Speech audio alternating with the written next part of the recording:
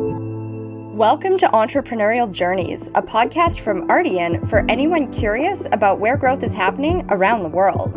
Each week, we speak to the people behind innovative companies building the future. I'm your host, Portia Pro.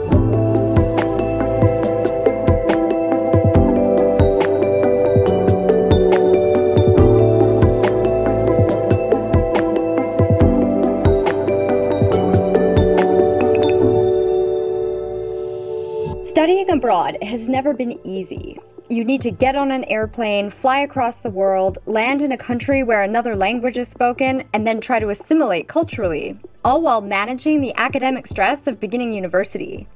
But that's what thousands of young people have to do when studying abroad for their undergraduate degrees. That's why Study Group, a for-profit education provider, prepares international students for university degree programs in places like Australia, New Zealand, the UK, and Ireland. Students from China, India, and some 45 other countries are offered specialized training in English language skills, study skills, and other forms of cultural support. Study Group staff are there to help students with anything from difficult pre-engineering degree questions to advice on where to get a good pizza in the neighborhood. But since the COVID-19 pandemic, studying abroad has become an even more challenging experience, especially because so many students are unable to travel. Luckily, Study Group has been at the forefront of digitization and innovation since before the COVID crisis even arose, and Ardian has been there to help. In this episode of Entrepreneurial Journeys, I speak to Study Group's CEO, Emma Lancaster, about the new world of online education and how she's successfully pivoting her company and leading international students to success in the face of an unprecedented crisis.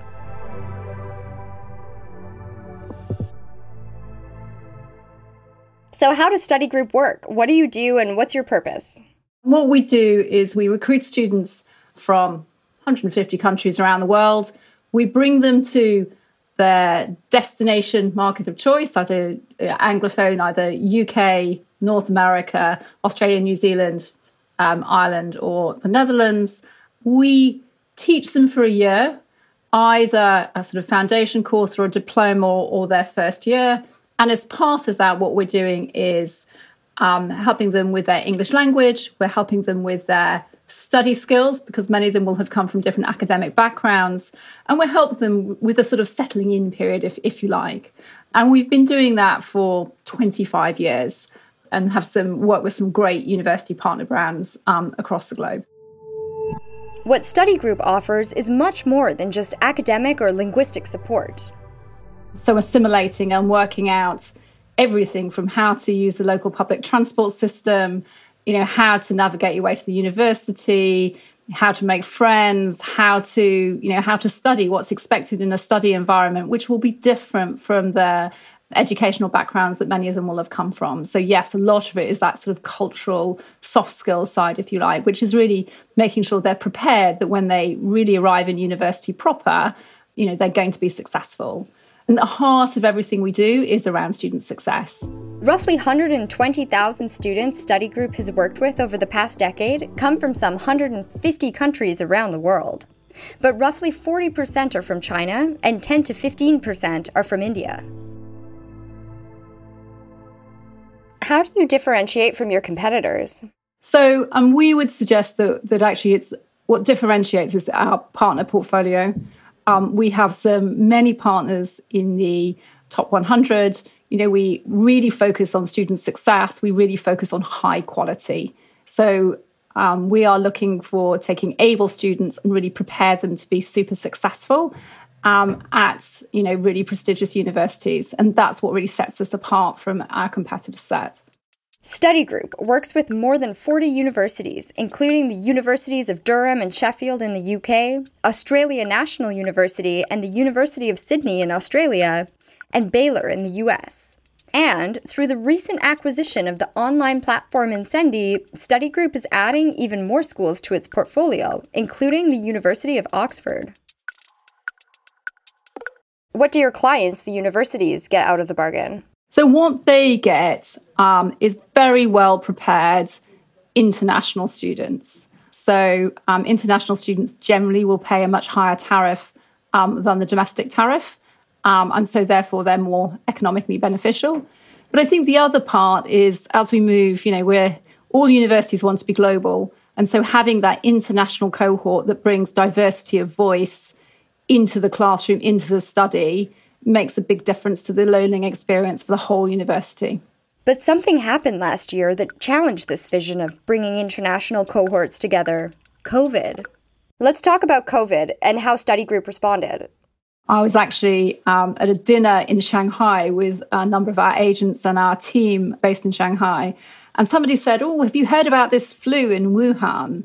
And I said, no, I haven't. Should I be worried? I just didn't realize how quickly it would move through. And I suppose in some ways we saw it happen to our Chinese colleagues first. It moved through Singapore in terms of lockdown and how all that was working. And in pretty short order, Australia shut its borders. So we had to move very quickly to put online provision for our students in Australia. And actually, there's a lot of scrambling to get a lot of our students home. Now, the good news is partly the way it landed is that a lot of our Chinese students were home because of Chinese New Year. So they hadn't yet travelled. So actually, we moved very quickly online in Australia in a matter of a couple of weeks. We were then doing the same thing in Europe and North America as well. But not all the foreign students made it home for lockdown. We did have a chunk of students who were left in country. And in lockdown, in a student room on your own, it's really tough. The teams have worked really hard in really trying to put in some quite innovative ways of bringing peer-to-peer interaction and making sure that the students that were kind of left in country were kind of looked after and supported kind of through the various lockdowns. And that was just the beginning. Then Study Group had to figure out how to carry on teaching students online in different time zones. Fortunately for us, we had just acquired Incendi, which is our kind of online learning platform. And that meant that we were very able to put some really good online learning in very quickly. We'd already been working on it, but actually it meant that we could roll out some high quality product very, very quickly. And if you think about the challenges of operating online when you've got different time zones, you can't do synchronous classes in the same way. And in fact, the way you break down teaching is very different in an online environment. You can't just go into Zoom and expect it's going to be work. There's all sorts of operational challenges with that. So we were very fortunate that we had the Incendi expertise to pull on. Because moving to virtual education is much more than just throwing some presentations online. It's different, particularly in terms of teaching. It's a different way of teaching. And so actually, you almost have to unlearn it. So one of our teachers sort of explained it to me. It's like when you learn to drive. If you've been driving for 15 years, you don't think mirror, signal, maneuver. You just turn left. And that's the same as being in the classroom. When you then move online, you have to go back to thinking mirror, signal, maneuver, because you've got to break it down into constituent parts because you can't do the things that you could do in the classroom. So from a teaching perspective, it's been, challenging. You can't just put a presentation online. It's just not engaging enough. And you can't, videoing lectures even. It's one thing being engaged in a classroom, but actually sitting to watch a half an hour lecture on Zoom, it's not great. It's not very interactive. So what we've tended to do, and all the literature would say, you need to break it down into bite-sized chunks. You need to have a little bit of video. You have a lot of interactivity. You have forums. You have discussions. You can quizzes. A whole range of different ways of engaging, because otherwise it's hard to absorb the information in the way that you need to, or could potentially do in a classroom where it's inherently much more interactive. Tell me how Ardian supported you through the pandemic. I think it's very easy when you're one step removed on a board or a shareholder to really kind of feel like you need to step in and help management. But in fact, what they were very good at is, look, we can see you're cracking on with this. We're here if you need us. But equally, we're not going to try and kind of interfere or help you along the way. And so that's been great. Do you think that digital will sort of be the business model going forward for Study Group? I think, there will definitely be an element of digital. I don't think you can wholly replace the face-to-face experience, for some students. I think some students, if you're going to do a postgraduate, you could probably do it all online. But what we know is our students like that kind of, the settling in piece, if you like, the sort of hand holding. But I do think that blended is going to be definitely part of what we do going forward. And we kind of knew that before the pandemic already, which is one of the reasons we made the acquisition. And it's really working through which bit of it we keep and which bits, we move to face-to-face. But I think what we've learned is we can do so much more online than perhaps we ever anticipated. Even virtually, Study Group has continued to offer much more than just academics. We try and do a lot of social things. And so, it really ranges, cooking classes, Netflix parties. We have just had, in the UK, we have had a Eurovision Song Contest.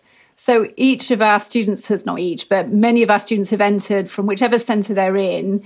And it was brilliant because I watched the final, and there was a student who was singing in their bedroom in Peru. There was a student who was in Shanghai, and the talent was amazing. I love what we do because it's real. It's adding value to the world. It's not just making widgets. And it comes alive when you see the range of students and you sort of see them in their home countries, in their in their different backgrounds. It was great. And they're very good at participating and really, throwing themselves into it. And as I said at the outset, this may not be exactly what they signed up for, but they're going to make the best of it. Looking ahead, Lancaster has high expectations that the international education sector will continue to grow. And that's really because the macro drivers are a growing middle class in our source markets with not enough supply, frankly, of good universities. And it takes many years to build a university. And so what we are doing is sort of filling that gap, if you like. And I think that what we see is that trend will continue to grow. I think where we have seen variations over the years and continue to see it even as we speak, is that whilst the demand is there, the supply will vary depending on which destination market.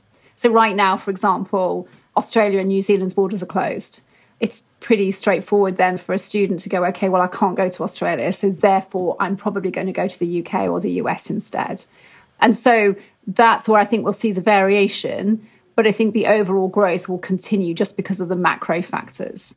And you've said that the pandemic was, in your view, just a short-term blip, but there's still a desire to study abroad, and what's changing is where.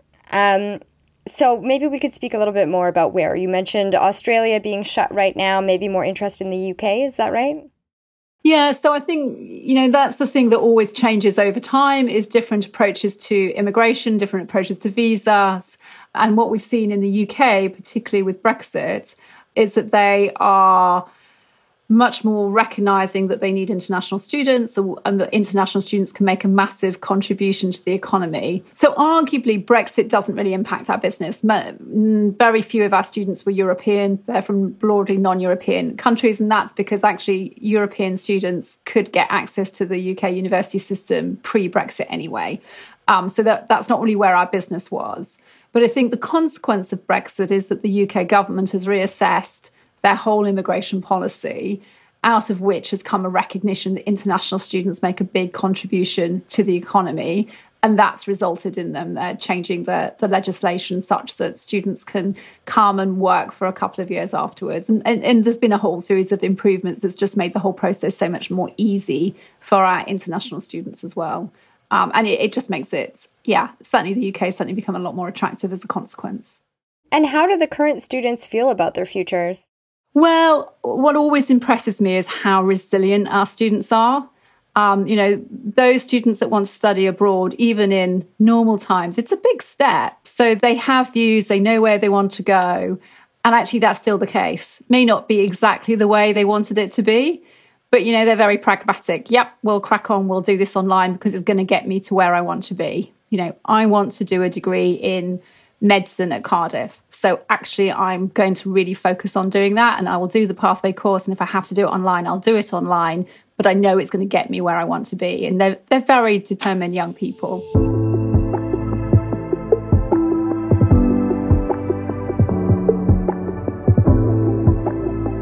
Thanks for tuning into Entrepreneurial Journeys, a podcast from Ardian. Listen on Apple Podcasts, Spotify, Deezer, or wherever you get your podcasts. If you liked this episode, don't hesitate to leave a comment on Apple Podcasts and talk about it with your friends and colleagues. Until next time.